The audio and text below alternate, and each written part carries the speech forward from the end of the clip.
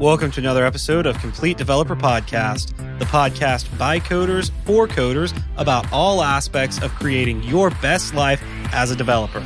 I'm Will, the accomplished developer and aspiring software architect. And I'm Beej, the journeyman developer sharing my journey in development. Not every app is built using best practices. Sometimes you have to try and fix an application that's been poorly maintained for years or even decades. Adding dependency injection and inversion of control, or IOC, is a great example of this kind of situation. In this episode, we'll discuss the process of adding dependency injection and inversion of control to an existing legacy app while the app is still in use.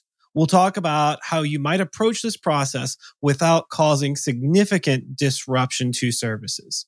But before we get started, Will, what have you been fighting this week? Well, we're kind of stuck at the house. I'm trying to think when all the different orders came down, but basically it's like, don't go anywhere, don't gather in groups of, I think, more than like 5 or 6 people or something. And the grocery stores are out of toilet paper. They're out of milk half the time. You know, everything's really screwed up. I've been sitting at home, and I think you and I had this discussion the other day, just like how many people we know that are talking about how much free time they have all of a sudden. And we're like, we don't have any at all. Yeah. And it's worse than it was. So yeah, that's the main thing going on, is just kind of trying to wait out this virus, and hopefully it'll, get to a point where the economy can go again soon. Somewhat has been nice just to be in a little bit of a slower pace of life, even though I feel like I've got more work to do. I don't know. It's a mixed bag. How about you? Life is crazy busy right now. I mean, I realize, like you said, that's the opposite of what most people are doing during this quarantine. I'm on a project at work. So even though I'm full remote now, I'm spending more time in meetings, which is taking away from my time to code for it. Because, they decide that, hey, let's put a meeting right in the middle of the day. Had a noon meeting the other day. And I'm like, no. Like, I sent a message to one of the lead developers. I'm like, do y'all want me to build this, or do you want me to sit around and talk about building it? Because I can only do one. Yeah. Like, there's only one of me, so I can only do one of the two things. And he was like, I don't know why you got invited to that meeting. I'm going to it. Don't worry about it. I've had I have a noon meeting 4 out of the 5 days this week. Mm-hmm. Of course, my crew is on Eastern time. So it's like, well, you should eat lunch earlier. And it's kind of like, well, you can't necessarily because you're not hungry. Yeah. Well, I don't like middle of the day meetings, because sometimes I'll eat something around 9 o'clock in the morning because I know I'm going to get into it, and I will sit at my desk and work till 1 or 2 before I take a lunch break. Yeah. Because I'll get going, and I'll be like halfway through something. I won't want to stop. Like today, I was adding in the security for this new application, and I'm like, I did not want to stop halfway through building out, this authorization and authentication protocols. Yeah. So I'm like, no, I'm going to push through, and I'm going to finish this. Then I ate lunch around 2 o'clock today. Yesterday I ate lunch at 5. Yeah. But, on top of that, since all of the classes at school are now online, I'm no longer an afterthought to the in-person students. And I bet that's not positive, is it? No, it is not. Now they're expecting me to go to class in the middle of the day online. And I'm like, you didn't start the semester out like this. We're over halfway through the semester. I'll have to ask permission from my boss to do that, is what I told the professor. I'm like, you changed. Like, I understand that you have to do this for the in-person students because that's what they're expecting. But I'm like, I have a routine. I have a job. Yeah. And this class meets right in the middle of the day. I wouldn't have taken this class, had I had to go on campus. Of course, it's an hour and a half drive one way, but that's why I take stuff online. I'm like, and it's online, so it should be able to do that. And, before that, I was able to get by with like doing the work between times, like say, like when Amanda was at work or something, I could be, oh, hey, I'll do my schoolwork and stuff. And it's just it's a pain. But I will say, hey, on top of all this and with all this, I guess, in really cooler news, our church is streaming all of their services. And with my experience live streaming, audio mixing, videography, and computers, I'm on the select production team with the required skills to get the job done. Do you remember that scene from Fifth Element where the general comes in to get Corbin Dallas to do, like, to go on the mission, and he just has this like long list of requirements that falls all the way down to the floor as he starts reading them off? Yeah, I do vaguely remember that. And it's like, of all the members of your team, you're the only one qualified. Also, of all the members of your team, you're the only one still alive, but we're not going there. But that's kind of how I feel. And like, the few of us that are actually there are all the ones who have the skills needed. I'm loving it. I really am. But none of us have gotten much rest since all this started. I know the other tech person on the team is putting even more work than I have because, well, she's already got her master's, so she's not in school. She was also already working remote, and so she's got a little bit more free time to devote to it. So like, whereas my free time is split between school and church, and Amanda, hers has all been church. So it's just, it's been a lot of work trying to get all of this done. These things that we had been talking about doing and had planned on spending, the better part of a year building up the skills and learning the things we needed to learn to do them, all in the matter of a week or two. Yeah, that's the worst, is everything is compressed. Yep. I need a break, man. I really do. I was supposed to go down to Huntsville for the We Rock IT conference, but I think I've already told you guys that was postponed. Amanda and I were going to go anyway because of the Airbnb that I had gotten and just sort of hang out, maybe check out some breweries. But that's not going to happen anymore. Can't really travel. So I actually think I'm going to just take the days that I requested off, at least take Friday and just relax. Yeah, I've considered doing that same thing. I just don't know when. All right. So if you guys listened last week, we switched things up a little bit. And so we're going to keep doing this. Since we're talking about Will's book, he's going to go ahead and get on into it in book club.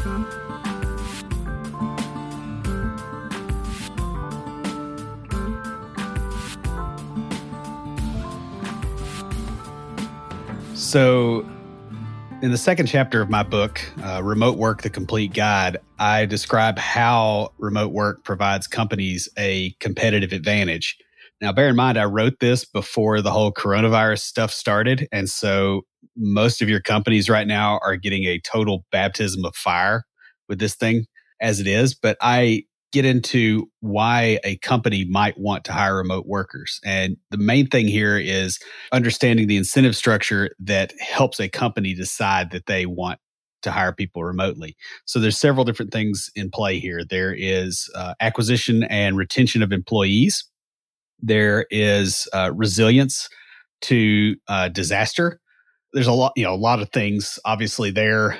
With that, we're seeing right now that when we have a pandemic, the companies that allowed remote work have been able to transition to it, 100% of the time fairly easy, whereas a lot of other companies are not doing so well. There's other things involved here too. They get a larger hiring pool out of this. They get a lot of organizational resiliency in terms of time zone, in terms of not just natural disasters, but in terms of like holidays and all kinds of other stuff. It also lowers their cost of office space. They can get employees at a cheaper rate. There's just so much stuff that remote work can actually do for a company. And I wrote this section of the book with the intent of helping people convince their companies to let them work remotely. And now I kind of feel like a lot of that convincing might have actually been done. But we'll have a link to the book in the show notes. So we grabbed a comment of integration considerations from, I'm thinking it's B. Hanuk. Looks like the B is probably a first initial. It says, "Hi guys, fantastic episode as usual. Any book recommendations for this topic? API design, integration security, availability, etc. Thanks." Yeah, there's a book called Enterprise Design Patterns that gets into a lot of how you make distributed systems work well together. That's going to get you a pretty good chunk of the way as far as maybe some things you're not thinking about in terms of API design and availability and those kind of things. It's more geared to how you mitigate problems rather than how you don't have them.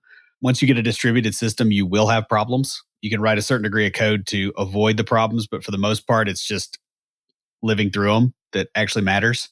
So I would strongly suggest, that book. There's probably a few others, but I can't recall off the top of my head. But that one will get you a long ways. Hey, that's great. Thanks, man. I'm gonna have to look into that one too. If you'll send me that, I'll try to get a link in the show notes too. Okay, because that's a great recommendation. We may do that for book club sometime. Thank you. We really appreciate the comment, and that's a great question. Send us an email to waterbottle@completedeveloperpodcast.com because we've got a Complete Developer water bottle just for you. And guys, if you'd like your very own Complete Developer water bottle, leave us a review in iTunes or comment on the website or any of our social media. We post all of our episodes to Facebook, Twitter, and LinkedIn. We're also on Instagram and Tumblr. You can join the conversation anytime via Slack by going to slack.completedevelopernetwork.com. Your advertisement could be here. If you like the show and would like to advertise on here, send us an email to adverts@completedeveloperpodcast.com. We have short-term, long-term, and other sponsorship opportunities. Reach out to us and let us help you reach the people who you are serving, especially in this time of quarantine when they're all just sitting around listening to us talk. When you get dropped into a legacy project, one of the main things you'll miss is the use of more modern development practices, such as testing, inversion of control, proper object models, and configuration management. However, you probably can't simply stop active development for 6 months to re-architect your entire application. This is especially risky if you don't have a proven track record of reworking applications in this fashion anyway. The code is never the most important aspect of a business, no matter how important it is to developers. While working on old, crappy systems is generally stressful and doesn't help your career much, unless, that's what you do for a living, it's really hard to get the business people to care about it. However, you can usually get away with making incremental system improvements as you go about your regular business. If you plan these improvements well, refactoring can make your work easier, giving you time for further improvements. Adding dependency injection and inversion of control is one of the first things you'll probably do as you refactor a legacy application to make it more maintainable. In this episode, we're going to discuss why you would want to do this and then give you a practical plan for doing so, taking into account the fact that you are working on a running application that has to work the entire time. We'll also talk about some things you should probably have in place before starting on this process. Finally, we'll get into the nuts and bolts of the process, along with explaining why we're doing the steps in this order.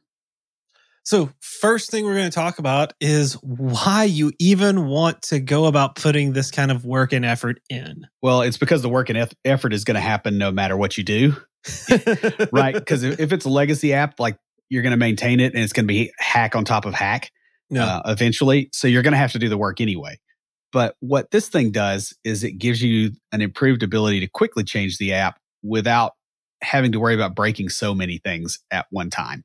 Yeah, when components are pluggable, it's easier to switch implementations across the application as you need it.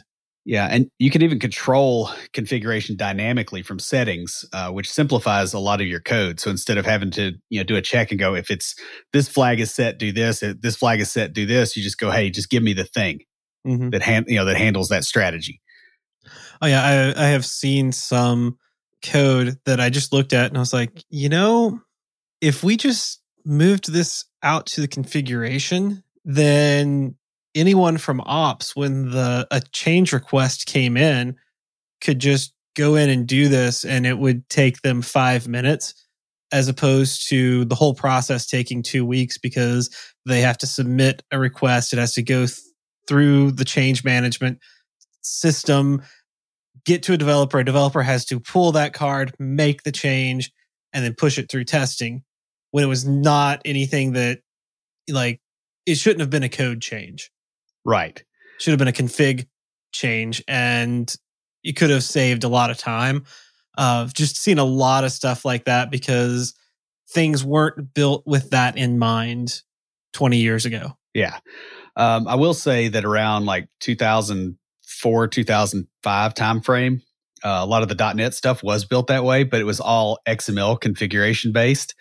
And, it was really dense, nasty XML. And so people didn't do it. And so they kind of dropped that. Mm-hmm. But yeah, it's worth doing. Another thing that this will help with is your object lifecycle management. What we mean by that is how long a particular type stays alive in the app and in memory. More than likely, if you're on a legacy app, you're not maintaining this. Mm-hmm. Your app is probably not managing things like network sockets, database connections, file system access, open files on the file system, those kind of things. The number of those that are open concurrently or that stay open longer than they should is probably pretty high. I've worked on apps that had tens of thousands of calls to the database that were like SP reset connection because, stuff was transiting the pool too much. I've also had them that just flat out leaked database connections and would eventually take the server down. And so it's really worth trying to fix lifecycle management as a result of this. A lot of these things get encapsulated in objects that you use, and getting rid of those objects, from memory gets rid of the underlying resource that you've allocated. So what tends to happen over time as people get sloppy, those objects end up hanging around longer than they should, or they end up getting created more often than they should. And this happens a lot in, garbage collected languages. So like, Java, C#. If you're not really careful, those objects can still be around even if you think that they're out of scope and deleted. They're just kind of hanging out there. Mm-hmm. And you can manage the lifetimes of your objects in a really good way by using policies to make sure that they are kept around for just that unit of work. Right. Instead of for the length of the app or something random. That's one of the things I really like about .NET Core. The way it's got its dependency injection set up is you can, when it creates an object, it can be a singleton that lasts for the lifetime of the application. It can be scoped to last the lifetime of that call, or it could be transient to last just for its one use. Yeah. And you can also make your own policies as well. Yeah. Which is also kind of nice if you've got like a service-based application that's, it's running 50 records at a time and then it needs to deallocate some stuff so it's not hanging on to things for too long. Mm-hmm. That can be really helpful. Another thing that's helped by this is your testing process. Because you can switch implementations that are being used, it's a lot easier to use mocks and stubs than it would be otherwise. Mm-hmm. This tends to really simplify your testing code because instead of fully implementing the object that you're trying to mock, you only really need to mock the methods that you're actually using before passing that in. Instead of having a global mock type that you built up, you just do a quick and dirty mock with a library. It's also nice to be able to mock some of the slower objects with faster code that returns more quickly. And this makes your testing faster. It also allows, like, unit testing should be testing that one unit of code. So you don't need to test the things that's calling. You just need to test that it's making the call. Right. And you don't want to expose your tests to network outages and those kind of things either, because that you get flaky tests and then people start ignoring them. Yeah. The other thing about dependency injection and inversion of control is that it's pretty much a necessary precursor for modern application development on an object-oriented stack. So most modern OO frameworks make fairly heavy use of dependency injection and inversion of control. It's just built in, just the way it works. And most modern frameworks can be configured to use IOC in a relatively transparent fashion when communicating with your application components as well. So if you hook this stuff in, your app will work like the rest of the ecosystem does. You get a new developer in, they're not going, why is it built this way? Well, because we built it 15 years ago. Mm-hmm. Yeah.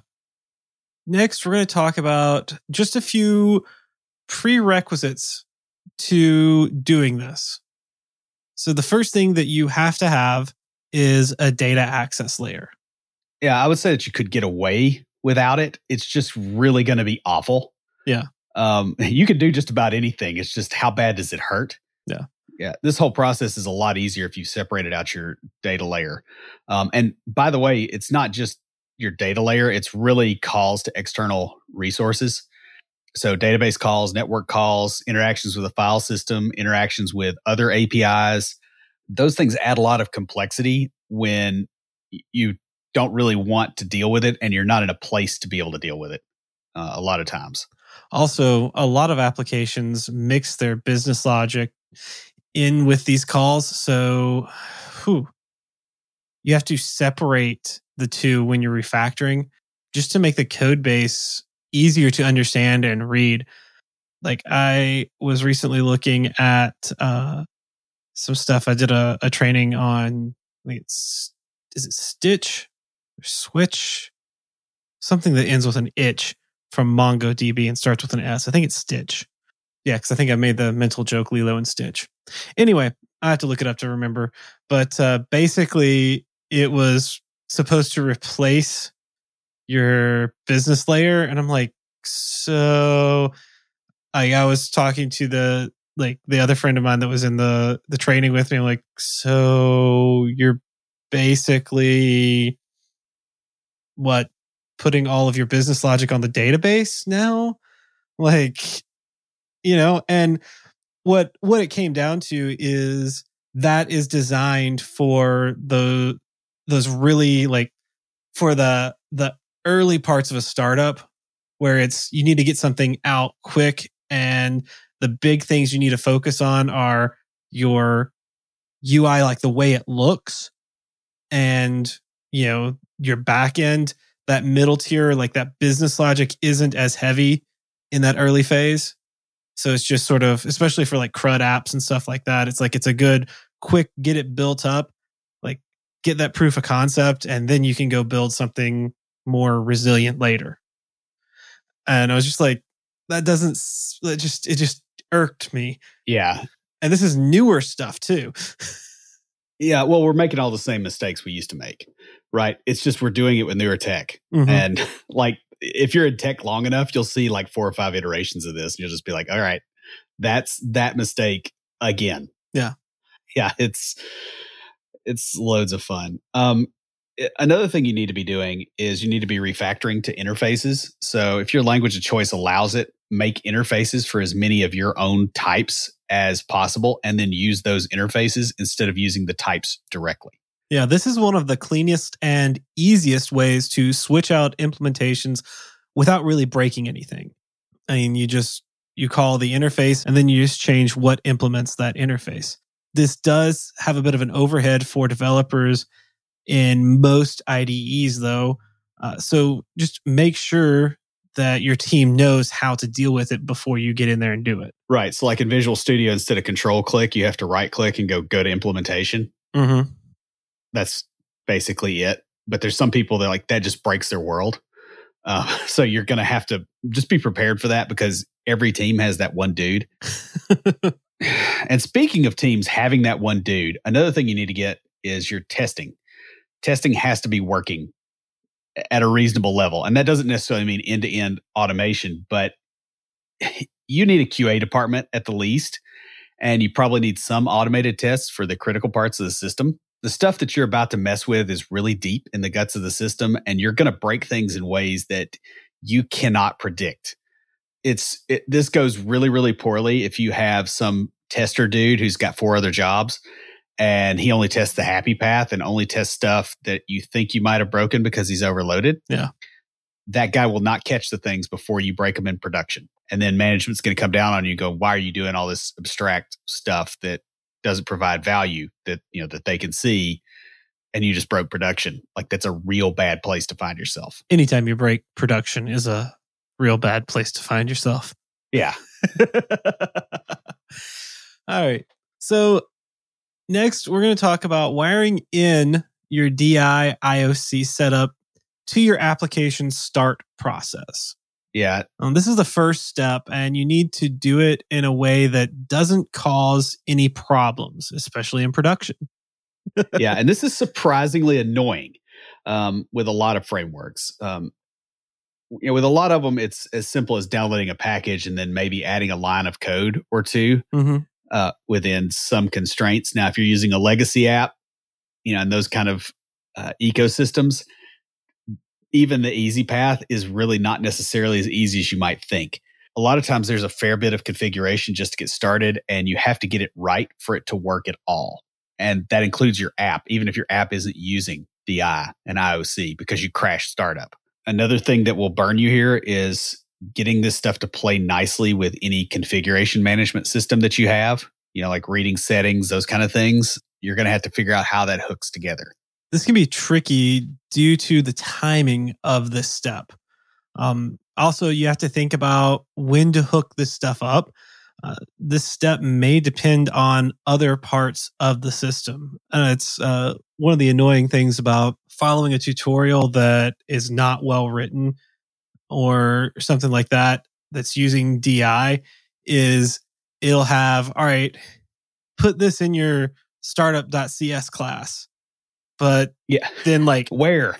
Well, no, it shows you where, but it's like you put it in there, but you haven't built it yet. So it's like, but you don't the next step isn't building it. So it'd be one thing if it were, and I just dealt with this today. It'd be one thing if it were, okay, put this in the startup CS and then, you right click it and go, hey, create this class and go build it. No, it's put this in there, then do these other things that all completely break what you're working on until you go build this other thing. That is 5 steps later. And I'm like, why didn't you have that first? Because building that wouldn't break anything, wouldn't change anything. And then you put it into place. Yeah. It's not like the order of typing matters. Yeah. But tutorial authors, at some point we really need to do a podcast episode on how to actually write a freaking tutorial. Because I just want to have that as a link I can send to people. But the other thing that really gets you here is the timing is weird because okay, I need to read from a settings file. Okay, well, to read from the settings file, I need to know where that file is. And if the thing that tells me where to find that settings file is a pluggable thing that's used by the inversion of control system, but the inversion of control system requires the settings file, I've got a problem. Right? Yeah. And so you're going to slam into this stuff just over and over again, getting it in there in startup. This is probably the hardest step to do. Yeah. Additionally, you're going to have to get logging and instrumentation here if you want to cleanly troubleshoot problems that occur. As the process of built-in management of errors may not be working at the point when you need to have the IOC in place, which is also lovely. So you got to do sometimes separate instrumentation from what you would normally do in the rest of the app just because, hey, those things don't exist yet. Mm-hmm. Yeah. Error handling reporting class is determined dynamically by your IOC. So what happens when the container spin-up fails? These are things you have to think about. Yeah, I think it's boom.exe. That's what that is. Or you get a memory leak. So yeah, or you get all kinds of fun stuff. The other thing that will happen is that the framework that you're using will get in your way. Even if it's designed with this stuff in mind, there's going to be something there that you're like, why did they do that? And there'll be some weird little edge case that they thought of that you wouldn't think of or run into in a million years, and it's there. A lot of legacy frameworks also are just not built with IOC in mind at all. And so you can get anything from a lack of appropriate application lifecycle hooks during startup to frequent use of static types to sealed types that you can't extend and that there's no interface for, to just weird old ways of managing objects, especially if you're in .NET and you're having to call into COM objects, like the old school stuff from the 90s. They did a different management on that stuff. And so you're going to get burned a lot there, especially if the code is older stuff. So the next thing you're going to want to do is configure third-party code in your IOC container. Third-party services need to be done next because they often present unique issues. Their dependencies can have their own configurations that you have to deal with. And they may also make direct calls to libraries that you want to mock. Yeah, and mock, we mean by, make a fake, not just like make fun of it. Although that library could potentially be something you want to mock the other way too. Sometimes it's actually impossible to mock them at all due to the way that they're built. Sealed classes are really bad for this, and your mocking framework has to do all kinds of gyrations to get things into a shape where you can mock it.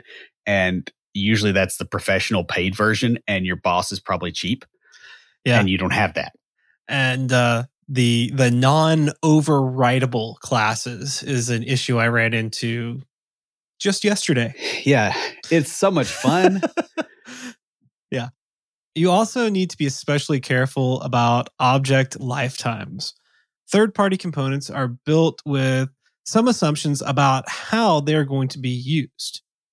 And you want to try and match those assumptions if you know what they are, especially the ones about object lifetimes and stuff like that as closely as possible. Yeah. And by the way, that you kind of hit the important point. More than likely, they're not going to be explicit about this. You're going to find this out by having something break. Yeah. Yeah. It's like finding out something's flammable by lighting it on fire. It's like, yes, you proved it, but you have a fire now. It's not really a good place to be. If you do this wrong, you're going to get really hard to debug errors. So you get stuff like memory leaks, access violations, threading issues, timing issues, those kind of things. You might even get data corruption. So it's really important to get this right, and it's really hard to prove that you did. Mm-hmm. You also have to be really careful about the dependencies of your third-party types. So, for instance, these libraries themselves may have dependency injection systems of their own that may not be compatible with the way that you're doing it. They may not be compatible with each other, which is so much fun to deal with. For instance, you might find that the library that you're using relies on a data access framework that isn't IOC compatible at all. And it just makes straight line calls to that thing. What are you going to do when you need to mock that data access? Yeah. This might make it difficult for you to induce situations in the library to see what happens when they occur. So your testing is going to be a pain. This can be important for situations like time changes, leap years, when you want to test before something happens. Yeah, you don't want to be like testing on 12:01 in the morning on February 29th to go, does this thing work with leap year? Like that's not good. It's like, is this vest bulletproof? Ah, shucks. Don't do that. That's a bad place to be. So once you've gotten this stuff out of the way, now you're starting to get to the part that people start with, and it's the easier part, but you should wait to do this until the other prerequisites are in place. Now you start configuring your own services in the IOC container. So what I mean by service is basically anything that is not user-facing, give or take. So I'm using an extremely broad definition of service. There's a couple of approaches here. One is to configure them all immediately, and the other is to do it as you get to that thing. Yeah. So if you configure them all and slowly switch over to using that configuration type by type, it limits the scope in the IOC container that you have to worry about. Yeah. And it lets the QA guy just kind of test a smaller subset of things, and there's fewer things that can go wrong at once. Right. So you're less likely to get caught if you're having to do this in a sneaky way. Now, if you just switch things over as you find them, there's a bit less upfront work, but potential more debugging as you find lifecycle and uses problems in the app. So it's a matter of kind of where you want to put the work. Yeah. And where you can put the work too. Some of it is just limitations on how much you're able to do at a time. Yeah, this is one of the things that's not really decided by what you want to do or what's even best. It's decided by office politics. No. Just straight up. Like, you're going to have to work around those. Realistically, you're not going to pick a strategy based on what's best. If you do, you're going to get burned. Like, I've done that before. I would not suggest it. Do what you can get away with in your environment, in a way that you can get away with it, instead of the best solution that you can't get away with. Yeah. Now, as we kind of already implied, doing it all at once will make the rest of the process a lot easier. If you can do it this way, that's the best way to do it. Yeah. However, you are potentially looking at weeks or months of steady, annoying work with literally nothing to show to management unless they really understand what you're doing and why. Right. And they also don't have something to show to their manager either. So even if your immediate manager understands it, their boss may not. It's great if you can get away with this. I think I've done it once.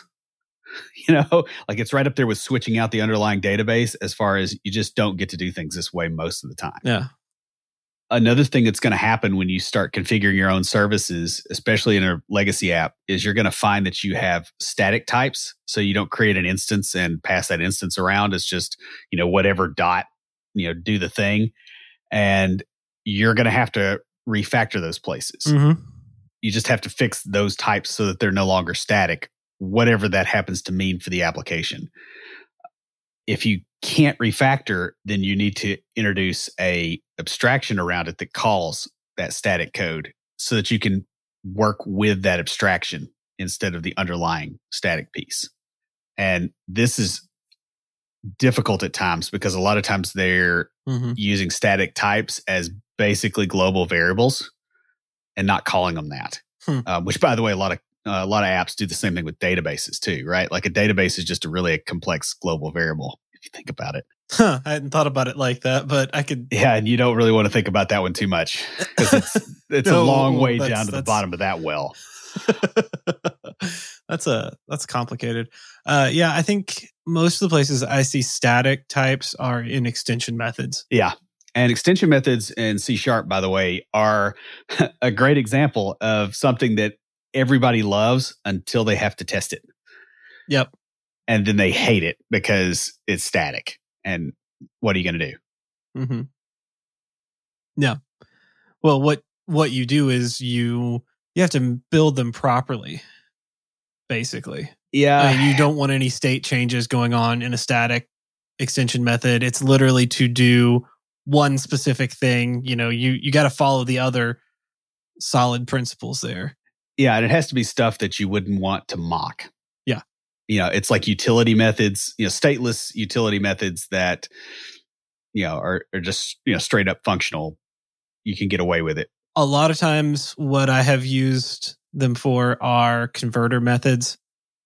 Like if I'm converting one type to another or something like that, one class to another, or sometimes like checking, like a validation type thing. Yeah. And I would probably not do either of those that way, but just because of the testing aspect. Although usually by the time that becomes a problem, it's like, look, I've fixed all these other things. Let me just go fix this. Well, the thing with that is though, you can still test that because you're not mocking anything to test it. Right.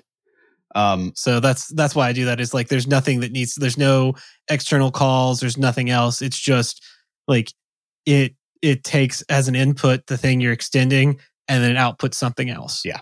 It doesn't do no. It doesn't change the state of the thing you're passing in either. Yeah, that's what I was saying. No state changes is the word I was looking for. But yeah, no state changes in the object you're passing in. Just you pass it in and it returns then the converter especially returns the conversion, or in the validator it returns true or false. Now, have you played with type converters in .NET by any chance? Yes. Okay. And I understand why you're like, I don't want to, I don't want to use those as the first thing either. It's like, I'm just going to get it done. And then if I have to, I'll come back to it. Mm-hmm. But yeah. So another thing you need to do after you've gotten this far is you need to build a wrapper, and it's kind of like a service locator instead of directly calling the container. And the reason I suggest doing this is putting a layer in between gets you a few advantages while you're going through this process. First of all, it abstracts you from that container so that you're not out of luck when you find out that it doesn't work well and you have to replace it. Mm-hmm. Because in version control systems, like you'll get a ways in sometimes and you'll be like, oh, I can't do this one thing that I really need to do. And it's going to be thousands of lines of code if I can't. So having that separator kind of protects you a little bit from that because you really don't get to evaluate that until you've just slammed into the wall on that one. Mm-hmm. It also gives you a place where you can place logic around object creation that will eventually migrate to the IOC container itself before you're entirely sure what that logic will be. Yeah. Because now you're separating that out because there's probably lots of invocations of your type all over the app, and there's different logic around that, some of which is duplicated, some of which is slightly different, and you need to figure out why. This lets you deal with that without cramming that stuff into the IOC and then having to deal with the problems of the IOC on top of that and not knowing which one is the actual issue. Yeah, when you're talking about this, I'm thinking of working with InHibernate and the model mapper wrapper. One thing, love saying model mapper wrapper because it's just fun. You need an abstract factory model wrapper. I think that's no, this is C#, not Java. Yeah, I know. There's probably some Java guy going, what? See, I said InHibernate, not hibernate. Yeah. Sorry, Java guys. It's fun to pick on y'all. Yeah. Yeah, no, it's like I think of that because I've run into a lot of issues where I would forget to put the mapping that I just created in the wrapper. But I also thought about it. I'm like, wow, it's so much easier having this wrapper than having to be like, all right, put in the code in every little location that calls that mapper. Yeah. And so you're going to want to do that. I mean, the idea here is this is a utility class for you so that you can get through the rest of this process and stay sane. You're eventually going to throw this away. Yeah. You want to make sure to add logging here.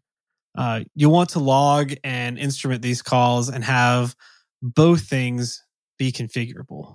And this can make it a lot easier to troubleshoot how your code might use your IOC container in the future without dealing with any of the wrinkles that your container will obviously have.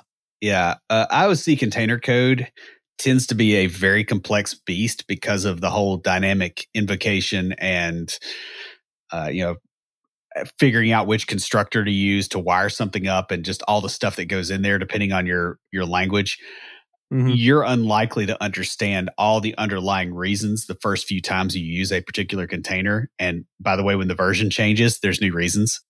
So because you don't know that information, you are taking steps to get away from having that problem. You're going to learn a lot by getting burned, and this layer makes it easier to recover from getting burned. You also want to move all calls that create instances to use the wrapper method, one per type. Right. So you would do like a get database connection, get people repository, get, or you could just call it people repository. Yeah. And you can do it with a property, you can do it with a method. The idea here is instead of directly mimicking the interface of the container, you do one per type so that you can troubleshoot that particular type. You can set breakpoints, you can see what's actually happening and not get a whole lot of chatter. This also makes it a lot easier to refactor away from this class in a piecemeal fashion so that you're not directly calling through. It also makes it easier to swap out the container when you find out that it's junk because now you're not tied to that interface anyway. That's a good point. So the next thing you want to do is to carefully examine your logging and instrumentation output for expensive operations and to what goes in and out of your service locator wrapper. Right. So you're going to want instrumentation and logging so that you can actually track what is occurring. And once you have that in place, collect a system baseline before you start screwing around with stuff. Remember, the goal is to make the system better, and you need to be able to prove that it's better because you're spending a bunch of time, which is money, to make this happen. This is really important, especially if management doesn't understand why you're doing this. Real data can get them off your back, provided that you can prove that, hey, I'm making this better. I'm making this part of the app faster. I haven't made it worse, because you're also going to get accused of that. So go ahead and plan ahead for that. You're also going to be surprised by how often some of the types are being created.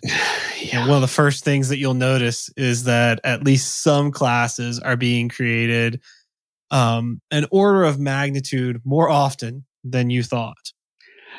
Yeah, it's nobody thought about object lifetimes before you started this process? Probably.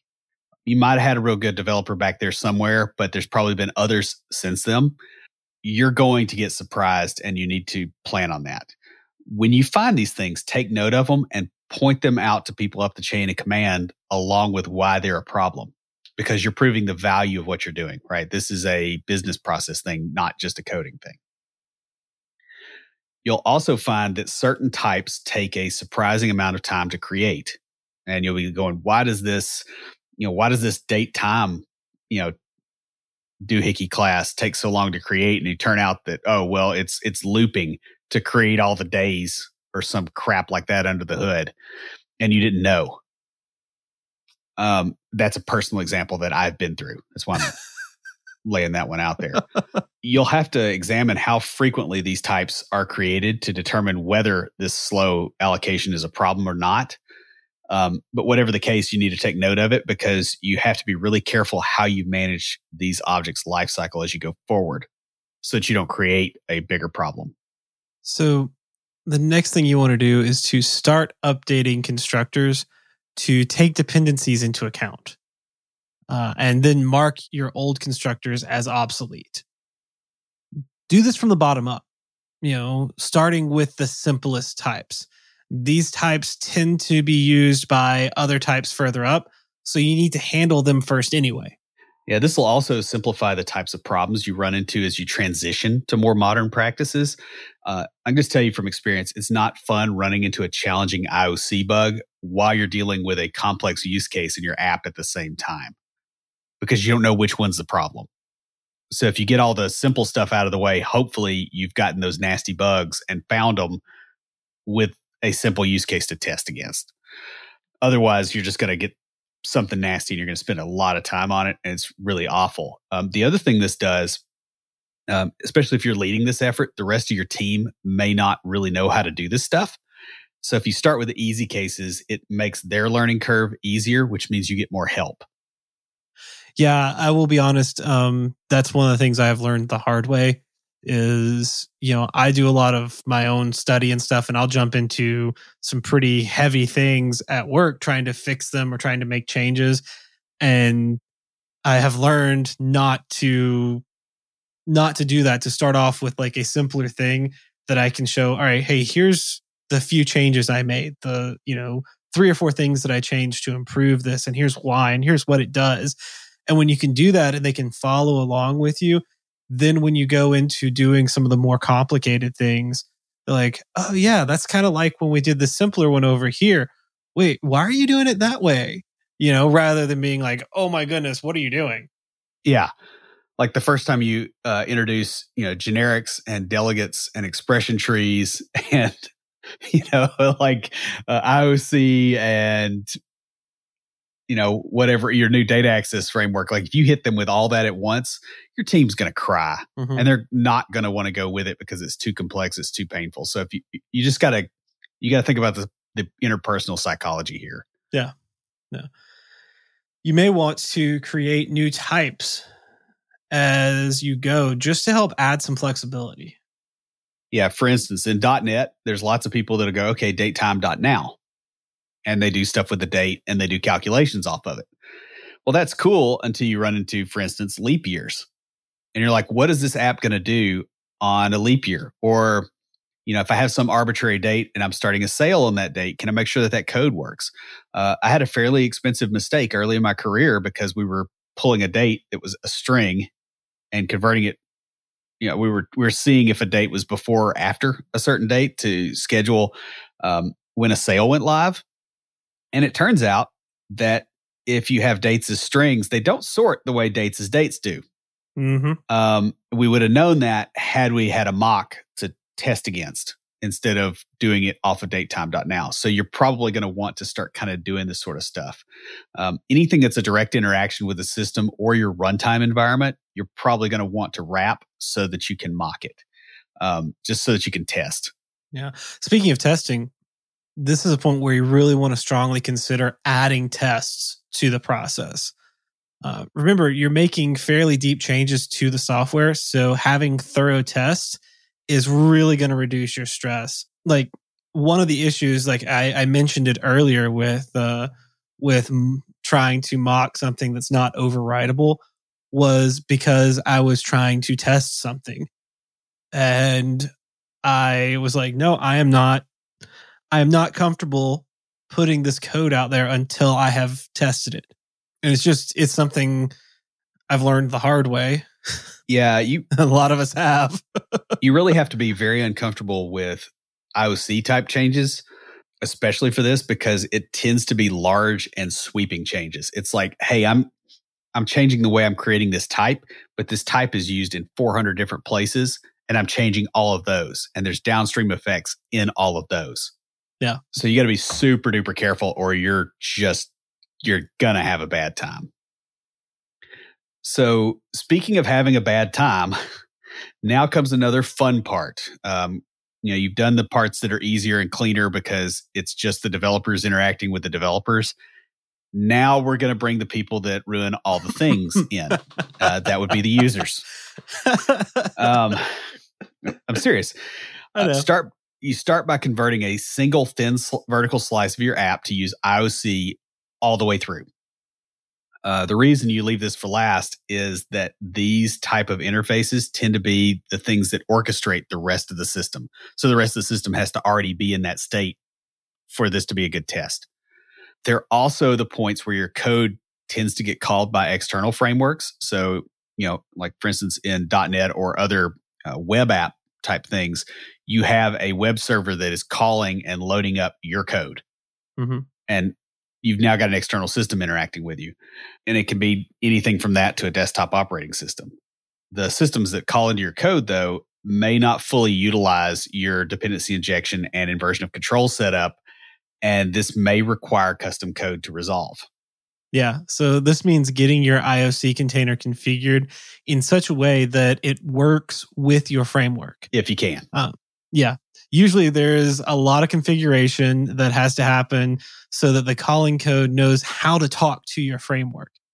Sometimes this configuration may have to change between different environments. So you have to be prepared to deal with whatever configuration management tools you're going to be using. Right. So for instance, if you have a desktop app, mm-hmm. Your environment, if you're a Windows, you're probably Windows 10, right? Yeah. Give or take. However, your QA person, they're running it on Windows 10, but they need some special hooks because their QA software is pushing stuff at it. That's now in the mix for you as well as a developer. Yeah. And you're not going to find this out probably until you just slam into it.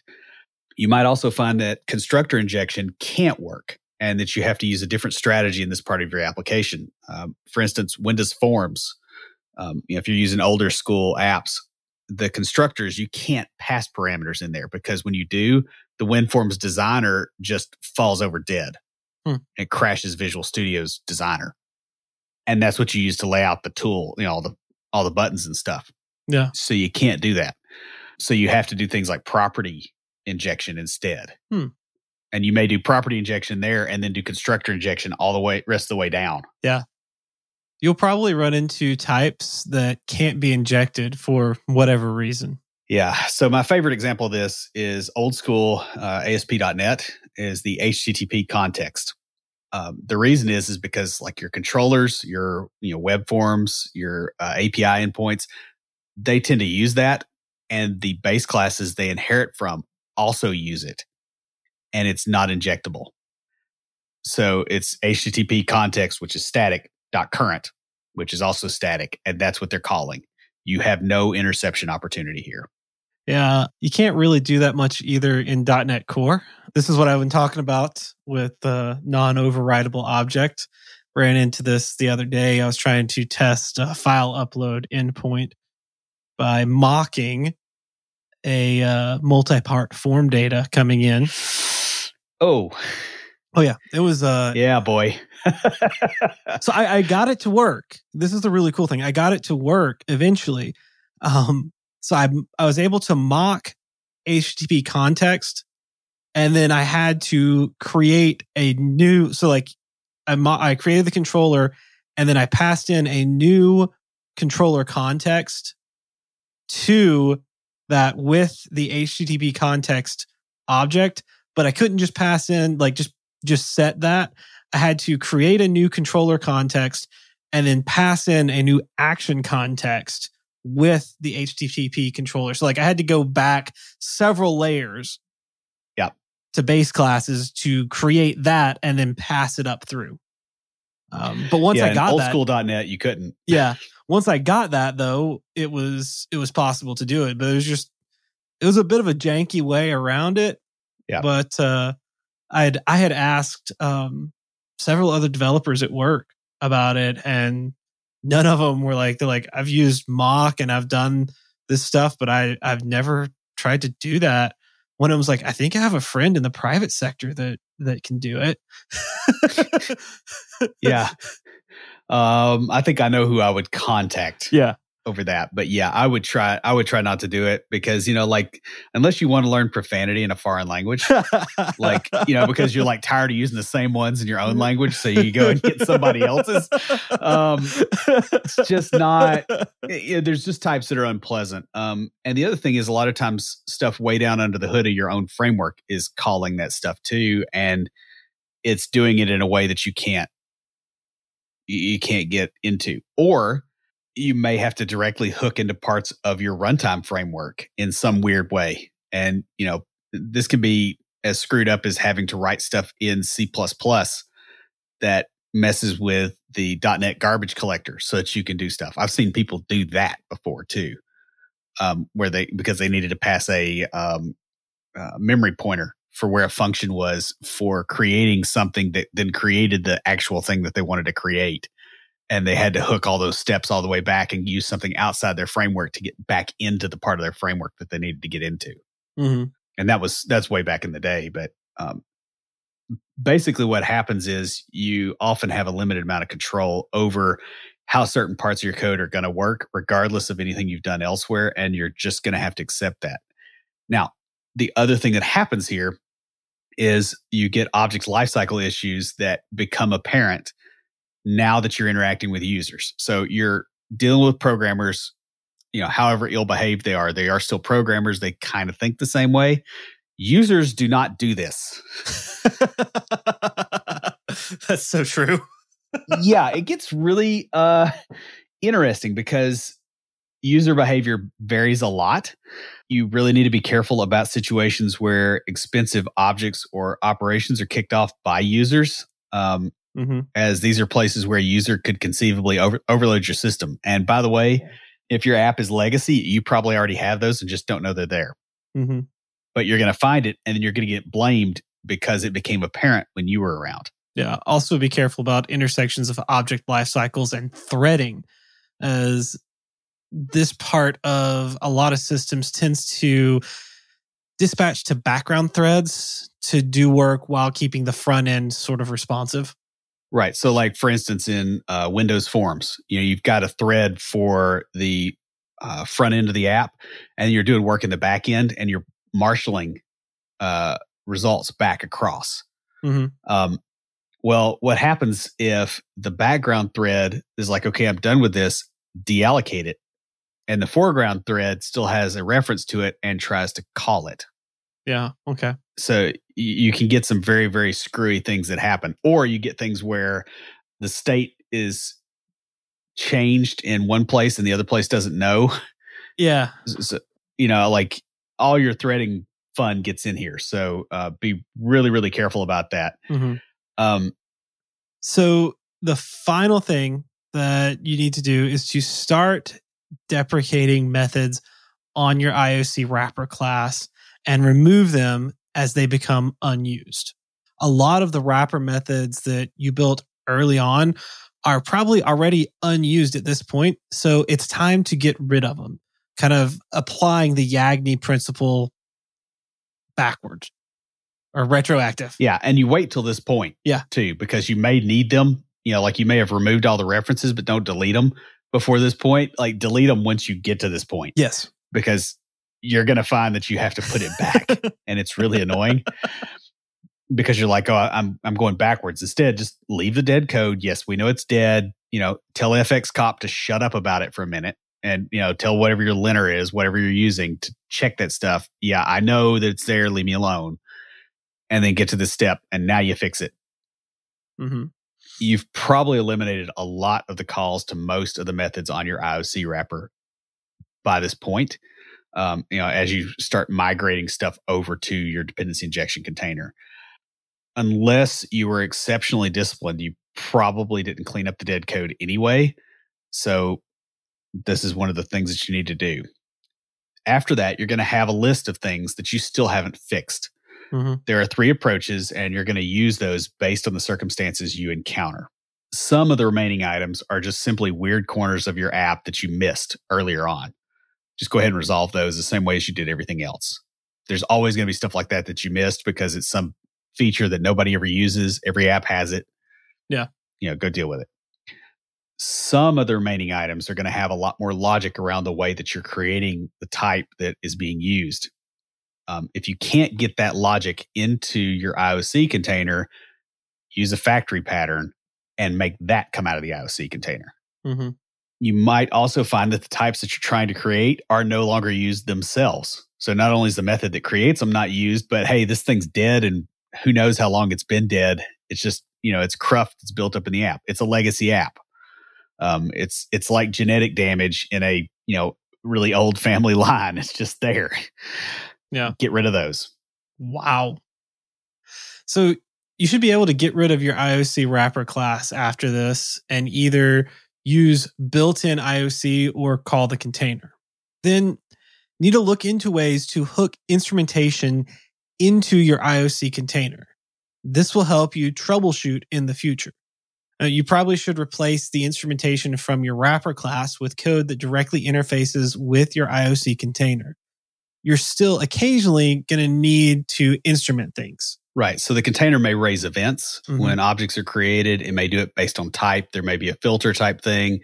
There may be internal logging. There's a lot of different ways that they could do this, but it probably has something because the guy that wrote the thing has to be able to debug it in a production environment where he can't set a breakpoint, or in a multi-threaded environment where it doesn't matter if you set the breakpoint because you just changed the app because you changed the timing. Yeah. Speaking of timing issues, you're going to run into them as you try to make your logging framework play nice with the IOC container. It's just the nature of the thing because you're potentially using that IOC container as part of your logging or as part of building the message or as part of some other thing. And if it's not working, you can't log.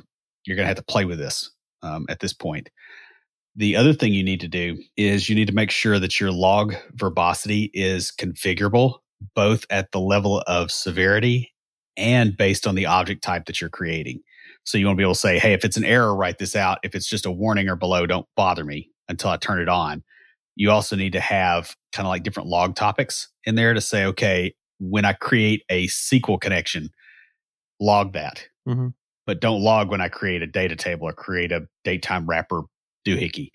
Just, log it on that one type so that you can troubleshoot these things in the future. So you're going to have to be kind of careful about how you do this and intentional so that you can debug later. Mm-hmm. I like to use the built-in logging.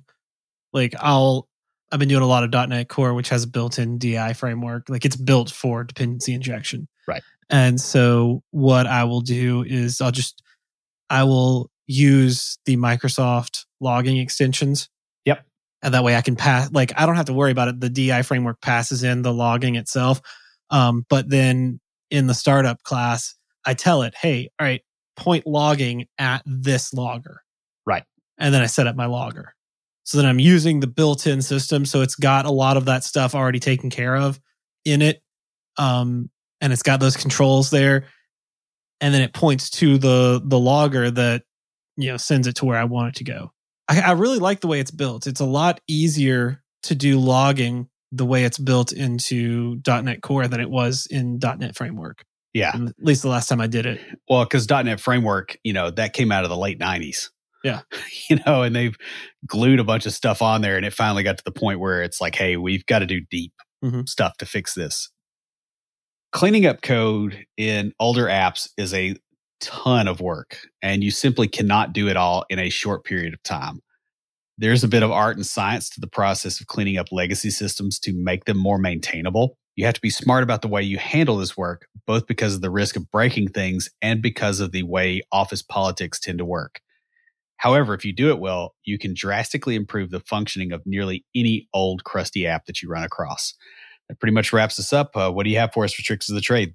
So just like there are a lot of things that we don't think about being in older applications, there are a lot of people working behind the scenes that we don't think about until we need them. Earlier, we were talking about being stuck inside and like being in IT and having a lot to do. In this time of global crisis, those on the front lines, the doctors, nurses, and the first responders are getting a lot of praise. But let's not forget about the lab rats diligently working to create a vaccine, or those in the service industry who are not getting the hours or tips that they need to pay their bills, but still going in and making food for delivery and pickup. You know, something as simple as saying, thanks, I appreciate you, to a person at a call center can make their day when most of who they deal with are angry people. I had to call my cable company the other day to cancel a service. They asked me to do a free trial. So I did a free trial on this streaming TV service. I didn't realize how crazy hectic my life was going to get. I'm like, I'm not even like, I've had this for free for several days and I've not even touched it. I haven't even configured it yet. So I just called to cancel. And, you know, I just was being polite. I was like, hey, thanks. I really appreciate, you know, all that you guys are doing, working hard when everybody else is kind of, you know, not getting to work as much. And just saying that to someone who deals with angry people all the time really made a difference. Like the lady I was talking to, she was like, that really made my day. Thank you. Also, thank your infrastructure and your operations coworkers, guys. They are overloaded with work as people are all trying to log in and work remote. I know ours have just been constantly busy, yet still responsive when I had a question or needed a connection to a database or something like that. So, yeah, you know what? These guys are putting in a lot of extra hours. Just reach out and say thanks to them. And just a simple thank you, I really appreciate it, can go a long way. That's all I got. Stand by for Titanfall. If you have a question or comment, please email us at neckbeards@CompleteDeveloperPodcast.com. Our theme music is an excerpt from Stand By for Titanfall by Pure Bells, available on SoundCloud and licensed through Creative Commons. The intro music for IoTs is Hillbilly Hip Hop by Jason Belcher. For references, show notes, and to sign up for weekly emails with extra tips and insights, be sure to check out the website at CompleteDeveloperPodcast.com. You can also follow us on Twitter at CompleteDevPod and like our page on Facebook to keep up with news about the show. Catch us each week as we broadcast live, talking about what's going on in the tech world and answering listener questions. Learn more about all of our shows and groups by going to CompleteDeveloperNetwork.com, where you'll find links to Junior Developer Toolbox, Developer Launchpad, and our other communities. Thanks for listening. See you next time.